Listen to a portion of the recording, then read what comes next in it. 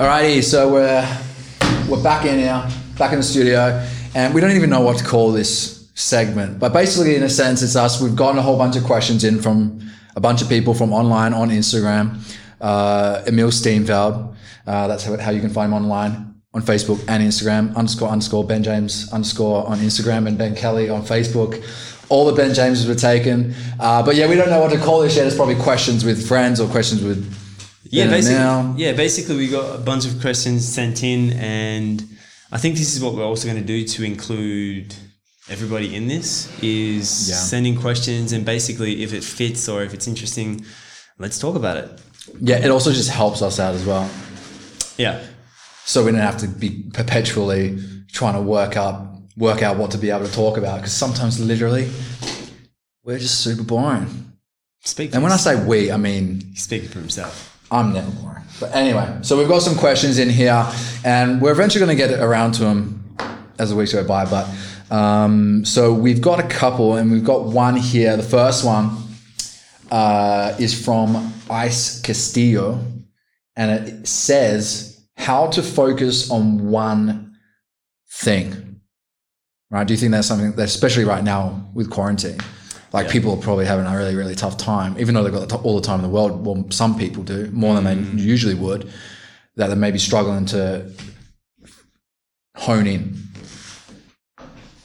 Where do we go with this? Yeah. So many things come to mind. Ice. Cool name, by the way. Yeah. What's interesting is because I was always told in school, Emil is a lovely student. However, is easily distracted. So I'm definitely the kind of person that needs to learn how to focus, and I need structure. And if I don't, then literally my attention goes anywhere and everywhere. So what I do personally, I have to have a plan, and I kind of have to be like, okay, when I wake up in the morning, I have to literally think about my day. What do I want to achieve by the end of the day? And when I think about what I need to achieve by the end of the day, then it gives me a plan to go, okay, what are the most important things right now? What are my priorities? If I was to look back at the end of the day, what would I be happy with that I achieved? So it takes a little bit of organization first and foremost. Yeah. And this is the thing. I used to hate organization. I used to hate structure. A really good exercise to do is write down, what are your distractions? And the moment I write down my distractions, and I know we all know our distractions, but the moment I wrote down my distractions, I was like, okay, my phone, it could be WhatsApp, it could be, social media. What's the biggest one that gets you? It's social media. It's my phone, because my phone's constantly going off. So I'm like, James Clear talks about it in Atomic Habits. He's like, if you want to create a habit, he's like, you're going to have to make it as hard as possible or unattractive for you to break that bad habit. So what he means by that, he says, get your phone and put it in the other room. Yes, make it less obvious. Yes. Or make one that you want more obvious. Less attractive. Another one could be like, if you want to stop eating or binge eating or emotional eating, which a lot of people are doing right now in quarantine, instead of having chips and stuff available on the table that you can see all the time, or chocolates, you can go put nuts or put some fruit out, or something healthy that you can see that you just go, I'll grab that. So I think it's really about going, okay, what is it that I want to focus on? Why do I want to focus on that? What will I get from me focusing on that? Because it's really important, I think, to know your why, because otherwise you just go, okay, I need to do this, but you don't really ask a deeper question. Yeah. So do you think sometimes maybe they're trying to do something that's not of high value? Do you think that sometimes it falls within something that they're really not seeing as to the importance of how it benefits maybe their high values, or maybe something, or their why, and then maybe forgetting exactly why they started or why they're doing it? Yeah. There's so many of us that will think, I need to do this, or I have to go and do this, but we don't really know why we're doing it. We're just kind of doing it because we should. We're told we should. Like, you should eat healthy, but why? Yeah. You should do certain exercises, but why? But I think really if people understand the benefits of what that's going to give them, then they're more inclined to go, okay, cool. I know if I get this done, like I'm pretty ambitious with what I want to create and stuff. So I know if I go, I'm going to create a plan and I want to get these things done, that's moving me closer to my dream. That's fun for me. So I think it's really important also to bring fun into it. Like with focus comes, we're so easily distracted. Like we pick up a phone, we get notifications. That's another thing, notifications. Like I don't have notifications on Instagram, Facebook. I have it on Instagram, but that doesn't stop me from checking it though. Yeah, but I put it on silent. And really when I want to focus, like to try and get really focused, like, and this is pretty hard for me, I'll admit, what I'll do is I'll set a timer for like 45 minutes. I'm going to fully just like smash out this task for 45 minutes and it comes like a game. So I do it 45 minutes and I work at it, and then the alarm will go off and I go, cool. And then I'll set up, you know, but if I don't do that also, I get pulled in direction sometimes. Yeah. And it's frustrating. Like it can be super frustrating when you're like, I'm trying to do this thing and then you're not doing anything except going all over the joint. Just being busy being busy. And I think that's one thing is like a lot of people are trying to be, they get down on themselves by not being effective within 2 hours or 3 hours or whatever. And it's because they've yet to master being super effective within 15 minutes. And again, it's chunking down. It's like, well, just prove to yourself that you can master and be very effective within 15 minutes. Once you've been able to prove that and show that, you just keep edging it out, right? But again, like people, they want to bypass that, and it's like they get really down on themselves as well, because it's some people can do a lot more in 15 minutes than some people with 2 hours. True. So then it's like, well, focus plus effectiveness in a sense. And I speak to a lot of people. It's like some people have 8 hours a day to focus on their business, and some people only have 15 minutes. And some people are going to do more in that 15 minutes than some will over the whole 8 hours. So again, it's also a thing about like trying to be as effective as you possibly can, but that also then goes back to being super organized, knowing exactly what it is you need to do. And I think some people can also get a little bit overwhelmed when they've got so many to-dos. So I like to sort of chunk it down where on a Sunday or so, I come up with, you know, all the open loops that I need to knock on the head and all the things, all the action steps. And then my week basically gets compartmentalized into the only thing I have to do all week is this list. It's not, I have to do a whole bunch of things. So you do your week on a Sunday? Well, I like to get clear on what am I going to be happy with by week's end if I fulfill. Okay. And sometimes they're like, I'm not going to get everything done. Yeah. But that creates the organization and it streamlines it into I only do one thing. I'm only doing one thing all week. And that gets broken down into how many workouts I've decided to do, you know, everything to do with my lifestyle. And I can just tick it off. The whole thing is then about ticking off. Am I as consistent with that as I should be? No, but this is the importance of being able to get organized on the Sunday. All I do is this. It's done. You can take an hour. It only takes an hour. And then the whole week ahead, you've already decided, if I do this, I'm happy with the week. But I think, again, like some people just, because they don't do that, they don't know what will make them, they don't know what sort of effort will have them be happy by week's end. If you've dictated that at the beginning of the week, and you said, this is what will make me happy, then if you get close to it, then at least you have some sort of gauge and organization as well. But let's take, so maybe what we'll do, let's say someone's building a business or they're building a side hustle or something to do with bolstering their career, right? What do you see with people that are building a business as far as trying to remain focused and what are the big sort of distractions when it comes to their business? Because there's a whole bunch of things that people are trying to create right now. It's not just businesses, but it's interesting, man, because I was listening to, again, James Clear and Sam Harris the other day. It was a podcast, and he was speaking about, you know, everybody has dreams, everybody has big goals, but unless you have a plan, you're basically just stabbing in the dark. Now, how many of us do that? We get pumped up, we get motivated, and then we're like, yes, I'm going to go and do this. And then it falls on its face, because motivation can be a dangerous thing. I think motivation can be dangerous because the moment you rely on something outside of you to motivate you, the moment that's not there, then where's your motivation? So it has to be internal. And James Clear hit it on the head. You know, I was walking down the street and I heard this, and I've heard it before, but it really hit me this time because of what I'm trying to create right now with my businesses. And he said, we don't rise to the level of our goals. We fall to the level of our systems.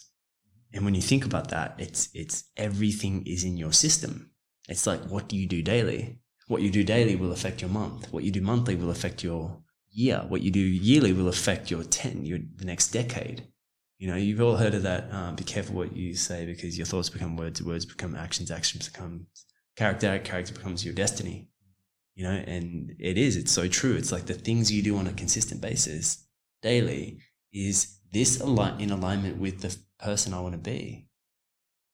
And how do I show up as that? So for people that are growing their business right now, it's like, cool, if this is the goal, what's the system I'm going to create in order to get that goal? Versus I'm just going to go and work for 14-hour days, stabbing in the dark, thinking, guys, I need this and I need that, with no actual system. And there's all success leaves clues. So if success leaves clues, there's so many people that are leaving clues out there to go, okay, cool. If you want to build your YouTube, or if you want to build your brand, this is how you do it. There's so much information out there, but it's just about going, okay, what is the system that's going to get me there? And being patient, because sometimes that's what happens. What about shiny object syndrome? Because I think we're in an era, and we're in a day and age where it's never been easy to succeed for just about anyone, right? But it's never been more difficult to stay focused, because we're so aware of so many different people succeeding in so many different things. And for a lot of people, when the thing that they're doing gets a little bit tough and is not necessarily going as fast as they'd like it, or happening as quick, they see all these other people and they look at that and go, well, it must be the thing that they're doing that's making them successful. It's what they're doing, as opposed to the fact that they're super clear on the fact that that's what they know they should be doing, right? I think that's what people kind of don't understand. It's not the things that make people successful, is the fact that they're super clear on the fact that that's what they should be doing. And when you're clear on that, you're not looking elsewhere. You're not saying, well, what is this going to be better than what I'm doing? Is this going to lead me to success quicker? Because there's always going to be stuff out there, and we see it all the time. Oh, I just saw this person do well in stock trading. I just saw this person do well at coach. I just saw this person do well in this type of business. I just saw this person do well in network marketing. I saw people do well in affiliate marketing. And then they chop and change. Yeah. And they confuse the fact that they've seen this person do well at that for it being the outlet. No, they were just super clear on the fact that that's the outlet that they needed to be in, and it suited their skills, it suited their values, it suited their desires, it suited their why, it suited their morals, it suited their business ethics, or whatever it is. What happens when you change your mind consistently? Well, you start to, I think that breeds doubt. I think the more things that you try to do and fail at, because you refuse to develop grit and you refuse to develop the characteristics. It might be that, but it could simply be you just lack clarity on what it is you should be doing, and you're trying to do something that's just not. If you're constantly doing it and not following through and going, I don't like this today, let's go and do this. I don't like this today, let's go and do this. I don't like this today, let's go and do this. Like the shiny, it's like we're looking for instant gratification. What happens when we look for instant gratification? It's like, I'm not getting the hit that I want, or I think I'm going to get, because what I saw was not just a person that was successful. This person's been working their ass off for a certain amount of time. They've developed system, they've developed habits. And it's this typical thing, success doesn't happen overnight. When I see people pop up out of nowhere, it's like, they didn't just pop up. They were grinding in the background, but consistently. Yeah, but people don't see that, right? No. So, and it's like people want it as quick as possible. And you do see people marketing things like, it took me so-and-so, but they didn't show, oh yeah, but the years of me developing this trait, this skill, this ability of whatever that, then when I moved into this, allowed me to be super effective. Some people are entering that thinking they should be able to spend the same amount of time being able to get there. And I think people do have a really unhealthy expectation of how long things should take to be able to get there, and how much focus it requires on one thing to eventually be able to get good at it. Yeah. So, and you can take you, for instance, like been doing what you're doing for 10 odd years, 10 plus years. And then, people might look at you now and go, oh, I've just realized Emil was on social media. He just popped up overnight. It's like, well, you haven't gone and sprayed off on a whole bunch of different things. You've stayed focused even amongst all the seeing other people do whatever it was that they're doing. You stayed in your lane. You stayed committed to the craft. You were clear on that's the thing that you were going to do, and you were going to burn the boats and make it work until you got there, right? It's funny you say that, because stay in your lane, I think it's a massive thing we all need to do. It's like, what speaks to you? We're never competing against anybody else except for ourselves. And I think that's the dangerous part of it, is the comparison that we can do. It's like, I need to be as good as that person. Or that person's doing it, I should be doing that. And it's like, if you're constantly looking outside, you're actually just pushing off your gifts yourself that you have. You're not acknowledging the gifts that you have as well. I think we're all unique in our own way, and we have to understand what our strengths are. And when we all understand our individual strengths, then we focus on that. And when we can focus on that, we can take it to the next level and then adapt. Cool, that's what they're doing, but I'm not the same person. I'm not that person. How do I make it unique to me? And there's so many coaches out there. There's so many network marketers. There's so many things. What makes us different? And I think that's what we have to ask ourselves in order to get really clear about who we are as people. What are my values? Your values are different. But we both know that obviously with what we do, we have similar values, but it doesn't mean they're the same. No, and we'll talk about that, but I want to put a full stop on that question of being able to focus, and we'll stop it at that. But I do want to go into what you're talking about now with sort of a comparison of values and how that affects people over the long term, right? Because we do see that I think people do borrow other people's value systems, and sometimes even they borrow people's whys because they've seen them get appreciation for what their why is. I know I've seen people who have seen that, they had this why of retiring their mother, and we get appreciation for that. And then people say the same thing, but it was really truly ingrained that that's what we wanted to do. It wasn't borrowed from anyone else. It wasn't something that we thought was sounding good to people on the way to getting it. That was the thing that got us there, was the fact that our why was super clear. It actually was what it was. Yeah. And it was palpable. It wasn't just a gimmick, right? And I think that a lot of people do borrow a lot of people's whys, or they borrow people's value systems, because sometimes they just simply want the appreciation of whatever it is that they've seen people get for things that they actually really truly don't value. And when I say to people, look, if I don't see a change in behavior towards what you want, I'm telling you right now, you haven't found your why. I'm telling you right now. It's also, you think like, that person looks really happy. I want what that person has. It's a gap. A gap is like, you're looking at that person going, oh my God, that person must be so fucking happy. That person just got this award. That person just showed up in this. Look at the appreciation. Look at the love they're getting. The whole thing even about famous. It's like, we think fame is going to give us this, I'm going to feel complete when I get famous. And then some of these people are the most loneliest people ever, because they were lonely from the start. It's just exuded. It's just put a magnifying glass on what was there before. Yeah, society has a really big issue with that. Is they think that there's this hierarchy that's unspoken of, but it's very prevalent. It's like, who gets to feel what? And a lot of people think people who are famous or who have success or have gained some sort of level of esteem or social status or a financial status, that they get to escape the realms of being human, right? So we see it when celebrities have success and whatever, and it's like they have the issues of, what's he got to be upset about? Like, it's like they don't, once you reach this, like you're not allowed to feel no more pain, right? Because people think that they're going to be able to, when they get to that point, I'm going to get there. I'm never going to feel sad again. I'm never going to feel lonely again. I'm never going to feel these things again. And they have this false expectation around that. Yeah. And we see it with how people treat celebrity or people that have success. They don't allow them to be human because they think they've been able to escape the realms of feeling the exact same things. It's like, it's messed up. It's funny you say, because it's pedestal, right? We put people on pedestals. And whenever we put people on pedestals, I've done it before.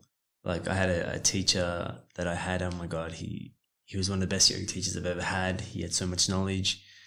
I put him on this pedestal. Like he knew so much. But the dangerous thing about putting someone on a pedestal is whether it's even a girlfriend or a boyfriend or your husband, your wife, your guru, is that you don't give them room to make a mistake. You don't give that person, that famous person, room to make a mistake. And the moment they make a mistake, we condemn them. We're like, oh my God, I can't believe they did that. And this is the thing. It's like there is a massive gap. The moment you put someone on a pedestal, they have to be perfect. We create this illusion in our own minds that they have to show up like this. Our expectations. Yeah, how they have to show up. You've got this. You don't get to experience humanness anymore, right? That's a really we have a nobility issue within society, I feel. But also, again, people need to know that if someone's human, even if they're showing it, even if people are posting the highlight reels, they're going to have stuff there. I don't need someone to show me their pain to know that they got it. If I know that they're human, I don't need you to go and show me it. I just know. But I think some people get the idea that they don't. And I think Demartini uses a really good sort of example of values comparisons. It's there's a trade-off, but people just aren't aware of the trade-off that person's made. And again, he uses a story where he talks about he was talking to a doctor, and this doctor was really, really miserable, really upset, hating life. And he's talking to him about what's going on for him. And he asks him, who are you comparing yourself to? And he says, no one. I'm not comparing myself to no one. He's like, no, have a good think about it. Have a good think about it. So he sits for a minute and he goes and starts to think. And he realizes, oh, well, maybe there's this other doctor. And he goes, well, tell me about him. And well, before we talk about him, tell me about all the things that you value and the things that you think you're doing well in life. And he goes, I've got a great relationship with my partner. I've got a practice, got a couple of cars. I've got a great relationship with my kids. Even my stepmother, I've got a great relationship with. I can travel a few times a year, and but I still feel miserable. And he goes, well, talk about the guy that you're comparing yourself with. He goes, well, he's got 4 cars and he's got 3 practices. Yeah. And he's really well acclaimed, very famous, and he lives up on the hill in a bigger house.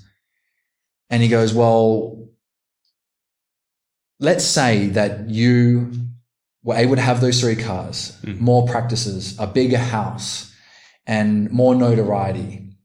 If you got those things, but you now had no good relationship with your wife and kids, you weren't able to travel as much, right? All the things would you trade with him? And he said, well, no. And he goes, well, where are you thriving within your values that maybe he's had to trade off with? He goes, well, he's split up from his wife and partner because he's too busy. He can't travel. His kids don't get to see him at all. And it's like, well, tell me now again, would you trade? But it's so easy to see on the front end, right? What's going well with people. It's but there's always a trade-off. And it's typically people that live within their values, they get what they want. The high values, they typically get what they want, but they've had to sacrifice. And that's the trouble when people compare what their actual real high values are to someone else's.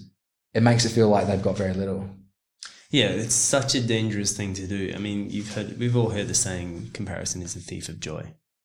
But we naturally do it. We do it unconsciously. We look. We've been brought up to compete, even from school. I think I was talking about this the other day. You go to school, you compete for grades. You race, you compete for that. You play sport, you compete for that. It's the whole thing is when you win, you get praise. When you're at the top, you feel good, and so many athletes out there have their rituals, right? They literally have it's like an OCD thing. You've seen Nadal play tennis. He literally he sits his water bottle here, he sits his next drink here, sits that there. He's everything is same routine. And a lot of athletes do this because they know that works for them.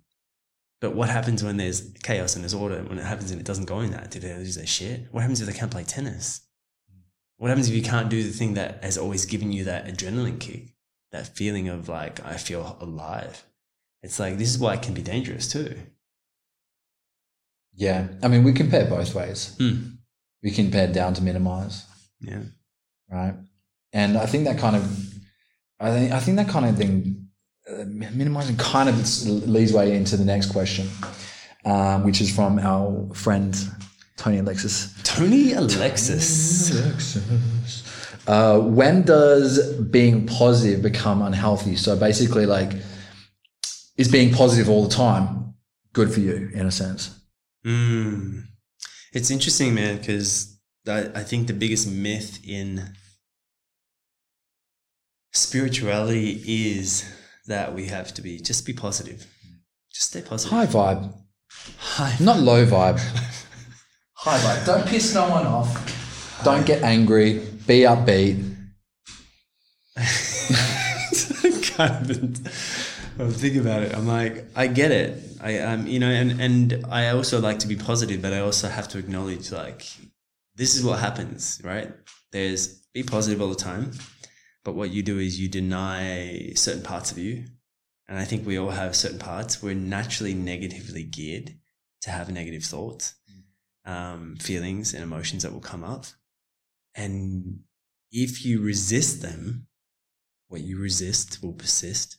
The moment you try, it comes up, and the moment you try and push it down, the moment it gets louder. Now, so many of us are like, just be positive, just be positive. And I'm like, yeah, that's all good to say, all good and well. But it's like, I think it really does come down to acknowledging what's actually coming up and not focusing on it, like, and being like, oh, I'm negative. Like, because so many people have shame around that too. Like, how many of us, like, I shouldn't be feeling like this. I've got a place to live in. I've got this and that. And it's like, why am I feeling like that? Yeah, well, there's people that have got less than me. I shouldn't be like this. Be upbeat, and they start focusing on like what's going right. Yeah, and I think it's dangerous, especially now. Like, you think about people around the world. It's like, yeah, I get that. I get the grateful messages. People are in isolation and different things, and it's like, yeah, I get some people in Africa or some people in India. They have less, but you shouldn't also just push your feelings aside. I think that's also dangerous. If you don't acknowledge something, it'll get louder. If you keep suppressing it, it will get louder. So it turns into repression. Yeah, because the moment you resist it, it's like you're denying a part of yourself. Like, you're actually feeling that. Cool, I'm noticing I'm feeling that. Sometimes we need to go, fuck, I'm actually feeling that, but there's a reason why I'm feeling that. And maybe I've never been in this situation before. And a lot of us haven't been in this situation before. So it's like, have you been taught how to feel like this in a pandemic? Do you know how to be positive during a pandemic? Well, we did apparently get warned about this a number of years ago. 5 steps for being positive during a pandemic. It's not going to happen. Like, what happens is right now, there's a shift going around the world. There's a reaction that happens. We react when our worlds change. We react from past wounding. If you haven't dealt with your past wounding, if you don't understand your past wounds, then guess what? Naturally, things are going to come up for me. Fear, anxiety, scarcity, lack. Like, we watch the news and that's the thing. It's like, I think we have to start acknowledging and go, you know what? Everybody's trying to do their best right now. How can we understand each other more? How can we seek to understand? Instead of going, no, you should be like this, or you should be like this, or you should act like this. Like, there's so many people, opinion, like giving it to people. You're affecting my this, because they're coming from reaction. They're coming from fear. Yeah. So what do? It's like, I'm going to fling it on you. And then you can come back and take it personally. Like, who the hell are you to tell me how to feel? And you're not social distancing enough, and you're not doing that. People are getting in fights. Besides toilet paper. Well, that's what happens when the repression comes in, is that it then manifests in unhealthy ways. When it starts to stack up and you don't voice it in a healthy way, and then you think you're being positive on the front end, but then it comes back to bite you later on, because it just gets dun, dun, dun, dun, dun, dun, dun, dun, dun. And that's the scary thing, is like, I think someone said to me, I was like, oh, you always seem really positive, and I was like mortified by that. You're like, I am You negative. don't know me that well. I am dark inside. But also, it doesn't mean that you're not a positive person if you frustrate or annoy or piss people off, right? We have to, like, when did high vibe or being positive mean that you don't, rub people the wrong way? It's like, can you only be high vibe if you give over your values? Or if you react.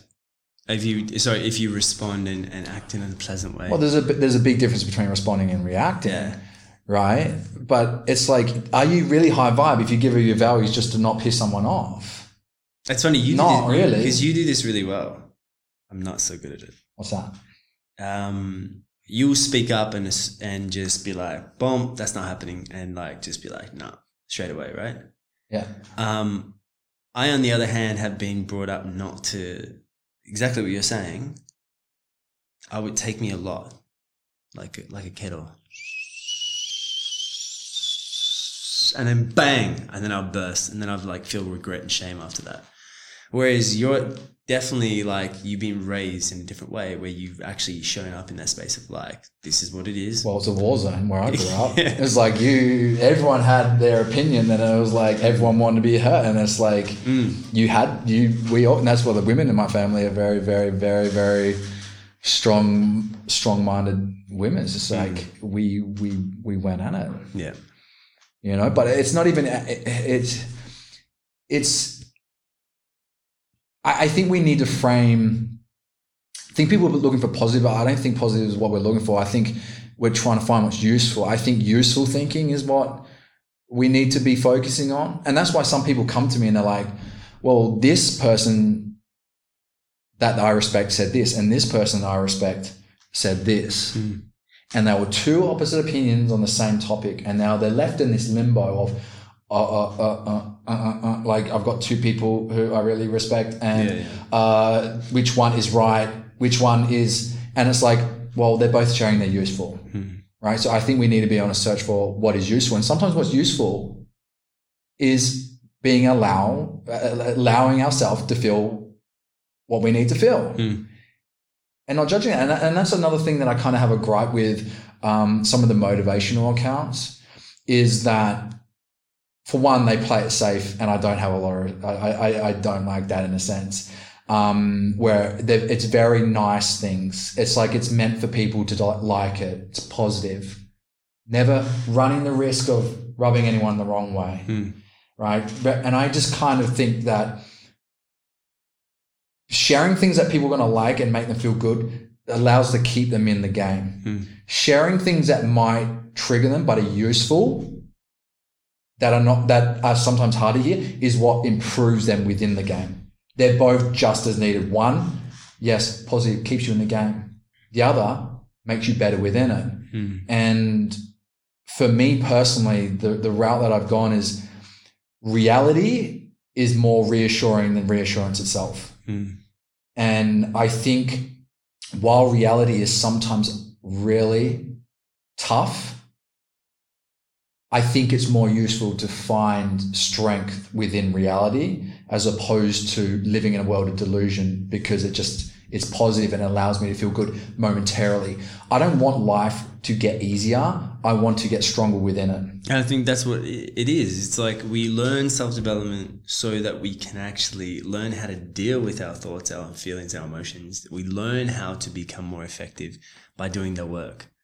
And somebody asked me this the other day. They're like, Emil, but I'm still experiencing insecurities. I'm still experiencing fears. Like, I thought I've done this work.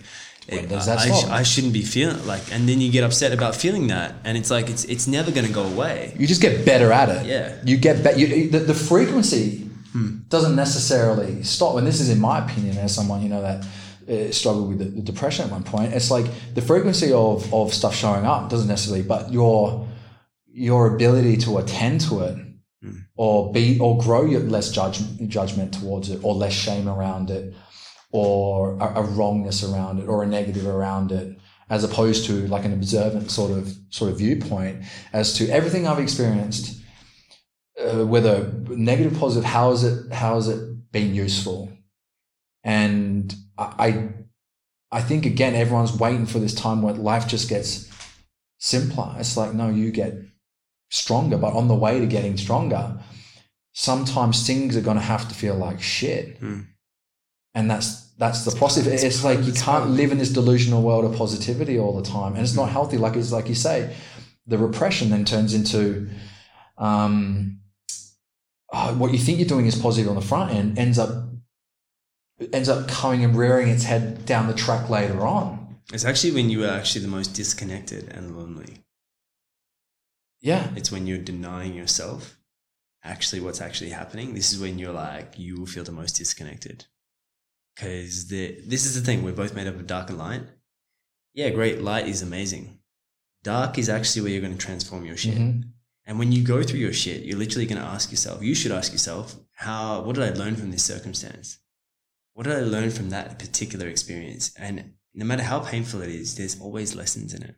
So when you ask a question like, what did I learn from that? You go, well, I learned not to be treated a certain way. I learned to stand up for myself. I learned that me speaking out, I do have a voice. Like there's so many things like where people are like, ooh, I don't want to rattle that because that's uncomfortable. That's where that work is, right? It's like if you want to have integration and you want to be a fully expressed version of yourself, it also means like the integration of the shadow where, you know, some people don't want to be a bitch or what they coin as a bitch. Some people don't want to be this or that or be an asshole. And integration is understanding that you're every single trait that is human possibly to be had, and everyone shares in every single one. And to know that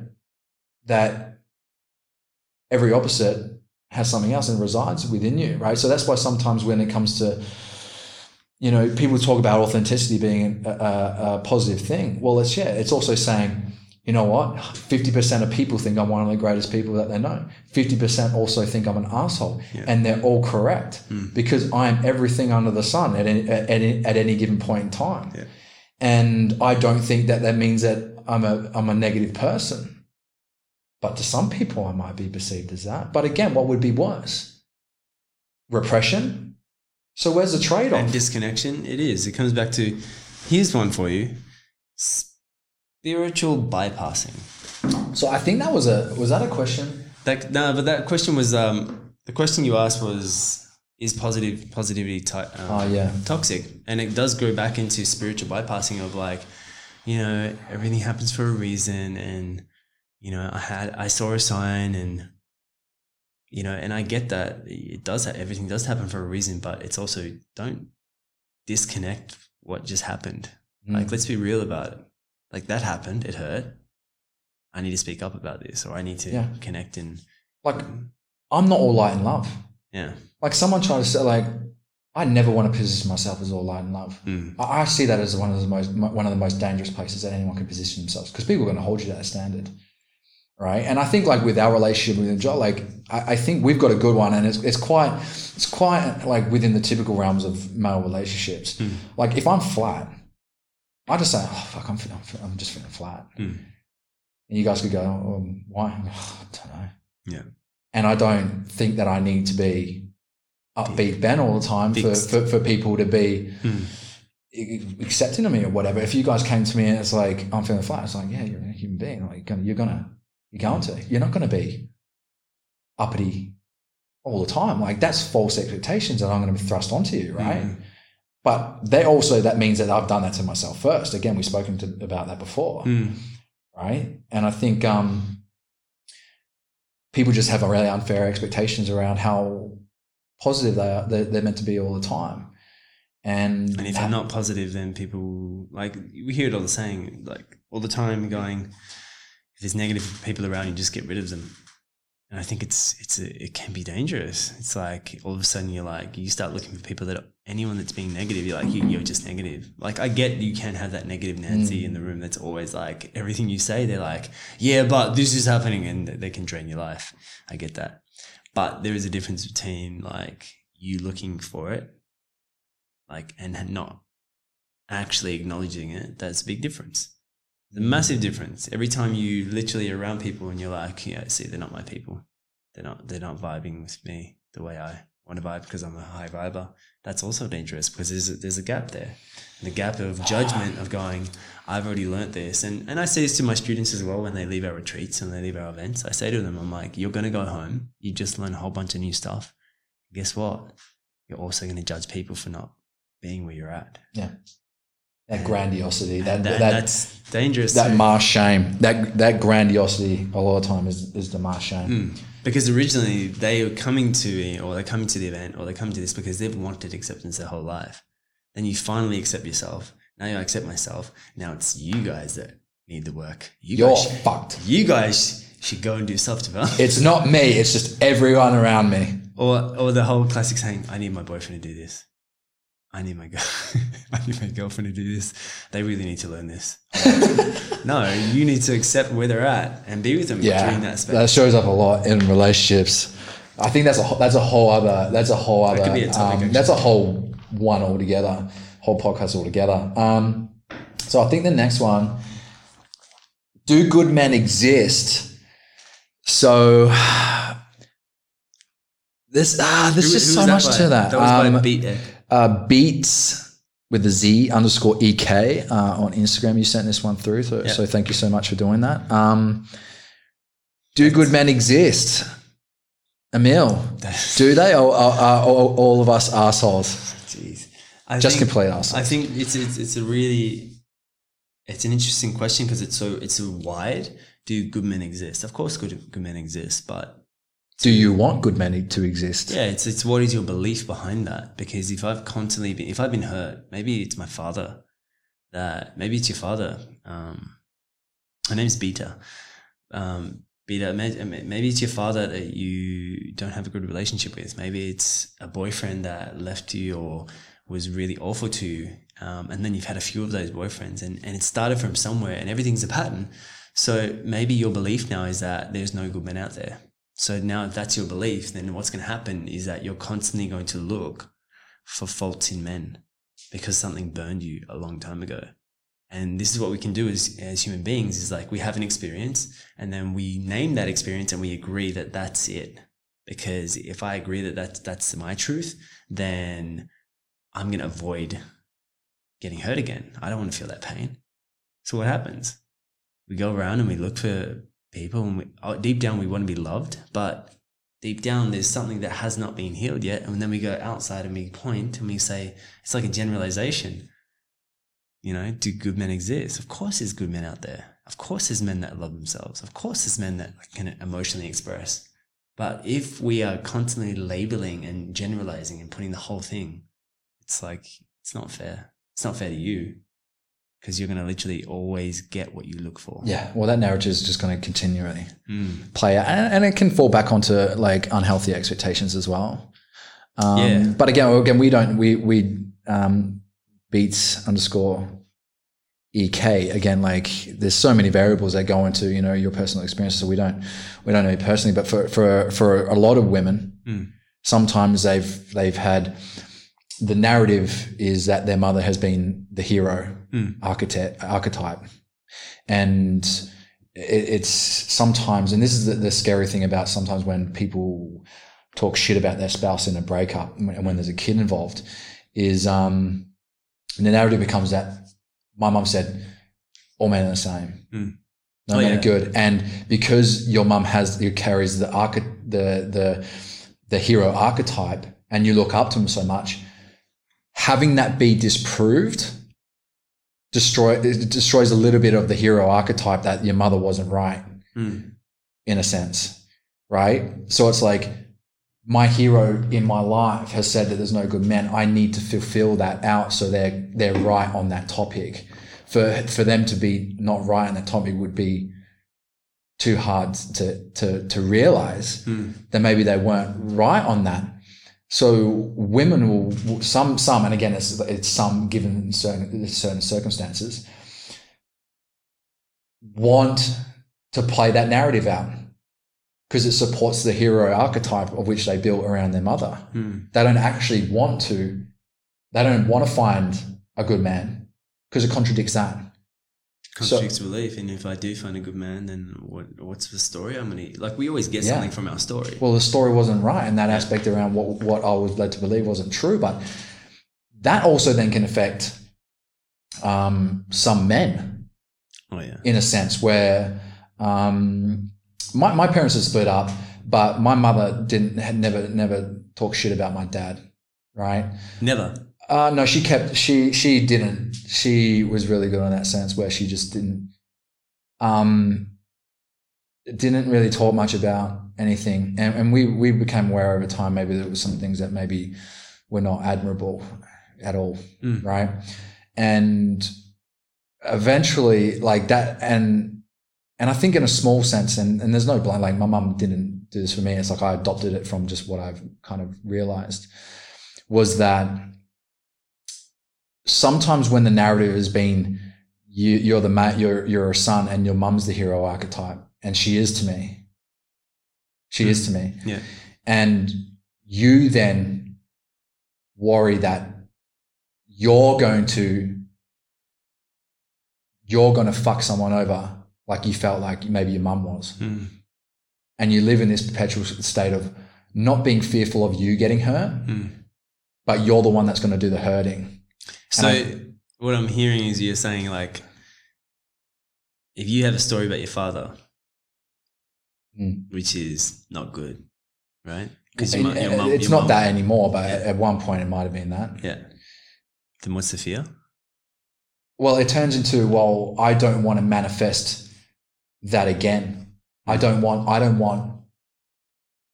like, am I going to be just as bad? And then the fear turns into not trying to find a good woman. It's like not ending up being someone that hurts a good woman. Yeah. So, right. So then I get scared. But like, deep down, it's like I have a fear that I want to turn out like my dad. I hear it so many times. I don't want to turn out like my dad. I don't want to turn out like my mum. My God, if I turn out like my mum, that would be the worst. And that's where the healing is. That's the funny thing. Yeah. And it's like, it's all unconscious. Like, this is the thing. Like, I got so many great traits from my dad. And it's not so much like not wanting to be like my dad. It's more like some of the things that maybe played out when you're young and you don't have, and I've done a lot of work around it. So I love my dad. My dad's, he's a good man. Like, I appreciate everything he's been able to do and everything. So I don't have a bad sort of viewpoint towards him. I've done a lot of work around that. But I think, for a long time, for men that have been afraid of that, they've spent their whole life trying to prove that not right. Then I've looked at it myself as like, again, I was single for such a long time, and maybe one of the big things was like, I'm more concerned about hurting someone than being hurt myself. Yeah. Because it's like, well, men have been known to do this, and it's like now, but the fear becomes, am I going to just continue on the same flow of wounding? Because he didn't do things or whatever for out of nowhere. He got them from somewhere else, right? Yeah. And understanding that he's not to blame. I don't blame him in the slightest for that. But then when it's you, it's a lot harder to allow yourself that affordability, right? So again, it's like, can we trust? Like, I was just like, can I trust myself to be better? And then for some women, it's like, I don't actually want to find a good man because it just doesn't fit the narrative. It doesn't fit the narrative. So, but there are good men out there. But again, you're not going to find a man that's everything that you can write if you're going to write a massive list of the things you want in a man, you're going to have to write a whole list next to it of the polar opposites, because they're going to display some of that in some retrospect, in hopefully in a lot of small doses. But there's definitely, I mean, it's also going, well, if I want a good man, it's going to be kind, generous, compassionate, open-minded, thoughtful. It's like, am I showing up like that? It's like, you want this, but how are you showing up like that? And that's what I'm saying. It's like, I want a man that's accepting, but I'm not being accepting because I'm like judging every man for his fault, right? So it's like we mirror shit. And this is why we need to be really conscious. And I can't believe I just said that word, but conscious of our own thought pattern and how we point, because when we are pointing, there's 3 fingers pointing back. It's like, if everything's wrong with them, how am I showing up? I'm showing up as judgmental then. So what's the healing I need to do then? If I can't find a good man, it's like, where do I not accept parts of myself? Where did I reject myself? And like I said, it comes back to there must have been something that happened. Either it was your father, it was your grandfather, it was a male figure that disappointed you. And then from that disappointment, you decided that it's the same. Yeah, they're all the same. And you want that to, you valued that being the case more than it actually finding a good man. And I feel like what she actually needs is deep, like, acceptance, deep love for herself. And from that part, like, check into, like, what are the things you've been denying about yourself? What are the things that you haven't allowed people to see? What are the things you're ashamed about? Because that's where she's going to get, I reckon, her healing. Then she can go out and go, okay, cool, I'm open to that. And it's going to be scary. Like, there's so many, like, I've coached so many clients where they're like, okay, I'm ready to find my man now. And that's scary for people. It's scary to be vulnerable. It's scary to show up and go, hey, my heart's open this time. Because there's risk. There's risk of rejection. There's risk of getting disappointed again. There's risk of, like, your expectations on someone else going, I want you to show up like this. And if you don't show up like that, that's going to trigger that pain spot. Yeah. And I think it's just, it can be safe to, like, and I know for me, sometimes when stuff gets a little bit difficult, it's like, it's like you just go to look to find, like, your escape route. It's like, where can I find all your flaws? I'm going to focus on them. They're going to give me enough to validate not having you in my life anymore, because I don't want to have to go through this level of growth, right? And it's like, I've seen myself in my head do that and have to really go, you're doing it again. We're so good at it. You're doing it again, man. I heard this once, the moment you start judging it or judging the person, that's giving you permission to separate. Because if I can separate, I say, you're doing this, you're doing that, you're showing up like this. It's easy to go, it's your fault. It's easy to point. Why'd you break up? Well, he was a fucking... Yeah. Right? Yeah. Well, they were. And you start looking at, I'm the same. I was so good at finding the faults. Yeah, she's like this and she does this and I don't like the way she does that. And then my mind will go off and have a little story and keep playing it and replaying it. And it's like this movie going on. And I think I think media and Disney has, like, completely fucked up everyone's perspective of, like, how relationships would be. It's like this unicorn that everyone's waiting for, where it's like, it's just, like, amazing all the time. It's like, you're going to be waiting a long time. You're going to be waiting a long ass time. Wait. Before you go on, there was a quote I read the other day. And the quote was, do not expect your relationship to always be perfect and fun. The deepest unions certainly have space for joy and excitement, but they also have space for vulnerability and healing. When growing in self-awareness, there will be times when one or both feel agitated because they have come into contact with old hurt. A couple that welcomes inner growth will experience an expansion of their perspectives, start to let go of their past, practice consistent honesty, and cultivate the skill of being aware of their own tension so that they do not project it onto their partner and cause uncertainty and unnecessary conflict. It is natural for things to feel shaky right before there is a shift into greater harmony.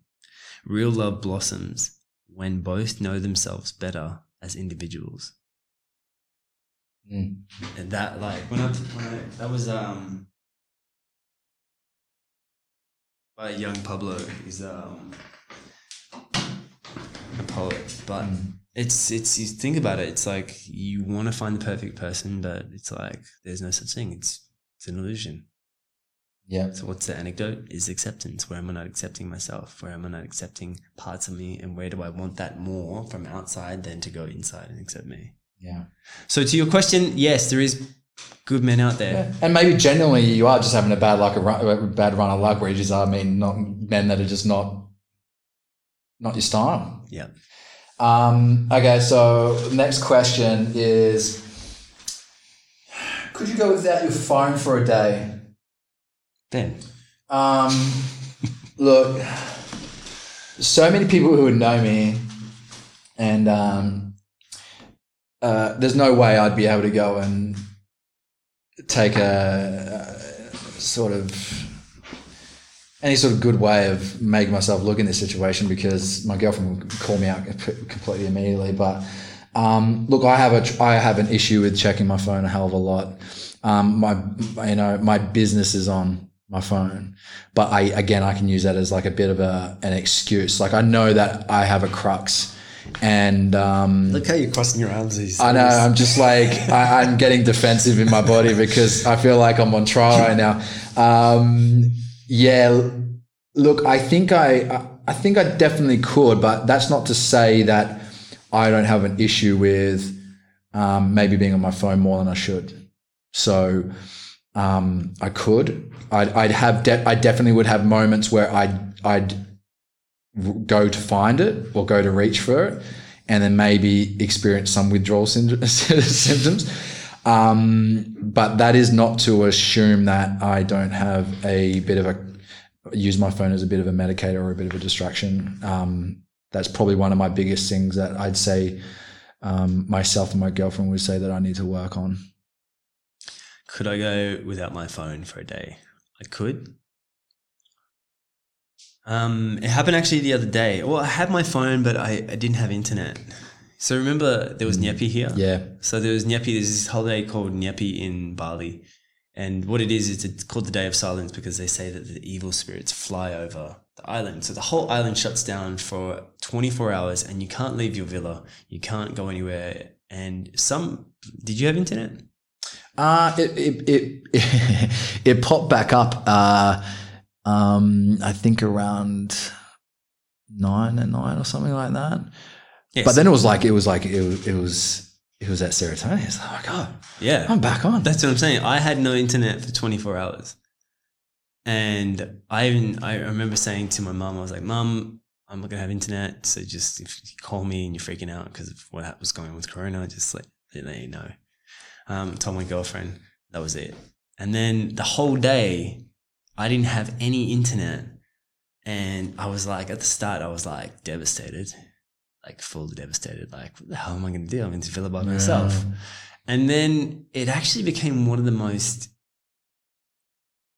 I had the most connected, fun day I've had in a long time. Like, I read books that I would normally be reading. Yeah. I sat in the sun. I listened to audiobooks. I cooked. I made a big bone broth that day, big pot of bone broth. It was just super interesting. I did meditation. I meditated twice that day. I watched the sunset. It was insane. And I think when I said that, I was like, I'm going to do this all the time. Have I done it? Nope. But I think it's really good for us to have breaks with our phone. And like, for example, like even with the gym, like I have the phone with me at the gym, and if I don't have my routine at the gym, I'll end up checking it or responding to messages. So I think it's really good sometimes not to have your phone in the gym or have parts where it's like you don't have it with you, because we have it with us, like probably have a break from it, maybe an hour a day, I reckon, if you're lucky. Yeah, I think it's one of those ones where it's like, and for me, it's been one of the hardest habits and still is right at this moment. But again, making that habit less accessible, less accessible, leaving it at home, leaving it in the bike, leaving it, not having it next to your bed. I mean, that's still something. I mean, I have a bad habit of waking up and checking my phone pretty much straight away. Like that's probably not the best thing. Well, it's definitely not the best thing to start off the day with. I turn my phone off and I have my iPad there. So then I do my morning routine and wake up, and then I turn it on after. But then I still do get tempted. Yeah. I'll be like, ooh, I just checked that. Yeah. So we could, and for myself, it's definitely something that I struggle with. So, okay. So last question for today.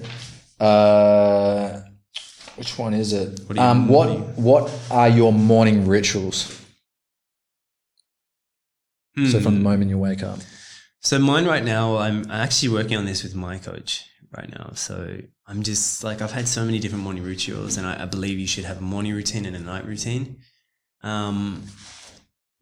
What I would like to include and what I'm creating a habit out of right now is waking up, meditating, either listening to an audiobook, and then heading to a gym. And then I have either a green juice, which is like this green powder, superfoods, and then I wait a bit, and then I have my bone broth. And then I go and train. because I need to move my energy. And that's working really well for me right now. I think the moment I get pulled in, if I don't have a morning routine, I would go on Instagram, and you can waste so much time. I have a timer on it on Instagram that says 45 minutes, and then it goes off, you've been on this for 45 minutes. So I really, really try to make an effort not to go on Instagram straight away or anything like that. That's just going to allow me to just scroll unconsciously through a whole bunch of stuff, because then that also takes my energy on what I'm going to create that day. So meditation is a big thing, because the moment you meditate also, or even journal in the morning, like I don't journal in the morning, I try to journal more at nighttime. But meditating in the morning just to breathe and like center yourself, then listening to an audiobook versus listening to something that you're watching on the news. Like we react instantly. Our bodies are absorbing it instantly. And if you're not careful, especially with that kind of stuff, it would just automatically download. And then all of a sudden that's the day you're going to have. Yeah. So I think it's really important. Like your first hour of the day is your hour of power. And I try to make it my 2 hours, because I go to the gym, and then I also have just incorporated going to the spa and sauna after gym. And then after I finish gym, spa, sauna, I'll do the ice bath, sauna, and I'll also do a mantra. So before I even leave the house, I'll do my mantras, and I look in the mirror and repeat. And then even when I'm at the ice bath, when I'm 5 degrees, I'm literally repeating my mantra. And I literally have to, it's like my focus. It's like you're doing this because you're putting into your own cup. You're doing this because you're focusing. And sometimes I'm like, I hate the ice bath, but I'm like, you're doing this because you're strengthening your mindset, and that's the part that like gets you to push through uncomfortable things, because it's such an intense, painful feeling. Like when you're at 5 degrees, it's like my feet are hurting, and I'm like, okay, I'm noticing my feet are hurting. And then you breathe through that and it moves, and you're like, my elbows are hurting. And then you're like, and it's true. Whatever you focus on will grow. So if you focus on the pain that you're in when I was in the ice bath, then that's what comes up louder and louder. But I literally am focusing on my breath, coming back to my breath. Then my mind goes straight to the pain, and then I come back to the breath. Back and forth. And then you hop out, and then I walk on the grass. So I ground, get some sun, and then, it's my mornings. What's your mornings like? So lately I've been getting up a bit earlier than I usually would. But it's good. I'm waking up pretty much, like my circadian rhythm's pretty good. I'm waking up pretty much when the sun's coming up. What time are you going to bed? It depends. It depends. Sometimes I like to wind down my brain, and sometimes I like to watch stuff that doesn't take a lot of mental capacity, like dumb shit on Netflix, right? So sometimes if it's like a series, like I just got through a whole series, like occasionally I'd be up until 2, but that's rare. Typically getting into bed around, at the moment, I'd say I'm probably falling asleep between 10 and 11 at the moment. Waking up at about 6, just after 6. Last couple of days I've done yoga at 7. So either I'm doing yoga or exercising. Which I can't believe, by the way. Well, the funny thing is like I was doing a lot of yoga when I was back in Perth before I moved out to Bali. I was doing a lot of hot yoga. And then I moved to Bali, and then I just stopped doing it, which you think is backwards. You come to Bali, you start doing more yoga. Like, no. I'm the same. I used to teach. I used to be a teacher. Yeah. I got to Bali and I stopped doing yoga altogether. It's weird. So one of the things I'm trying to improve is my mobility. So focusing on that aspect a bit more. But typically it's a blend of yoga or boxing or weights morning time. I wake up, I have water, I have my capsules, my telomere capsules, and then I have to keep you looking young. Just for for the long term. Ben thinks that if he keeps taking these telomere capsules, that he's going to look like my age. Look, there's a lot of things that are going to age a lot of people really quick, and I like to focus on some good longevity practices and rituals. So that's one of them. I have my adaptogen tonic. They're my 2 things that are every day. With water, have a coffee, espresso, maybe long black, iced long black, maybe. Typically those three are my go-tos. Go train, then I go for a walk after training with my girlfriend, and then I break my. Typically, I'm fasting at the moment. I'm doing 16 hour, trying that out, but I'm also doing a prolonged fast during the week, once or twice a week, once a week or once every 2 weeks. But I'm typically having about a 16 hour window right now where I'm not eating. So I break that with a smoothie. And then by the time that's done, then I start to sort of enter into my work around about 10:30, 11, 12, depending. And again, it depends on what happens. If I have a dinner the night before, I stretch it back out and move my training out a bit more, so I'm not eating too far after that. So it all depends. It fluctuates. But the main things are I'm waking up, having my tonic, having my capsules, having water, then, maybe my coffee, movement, exercise, walk. And then basically once I've done all that, then I enter into everything else. Work. Yeah. Cool. All right, guys. Well, thanks so much for your questions. I hope you've enjoyed all of this. And next time we just keep an eye out. We like to hit people up over our social medias to be able to give us some questions. So we're loving them. Keep them coming in, and we'll see you next time. Thanks, guys. Peace.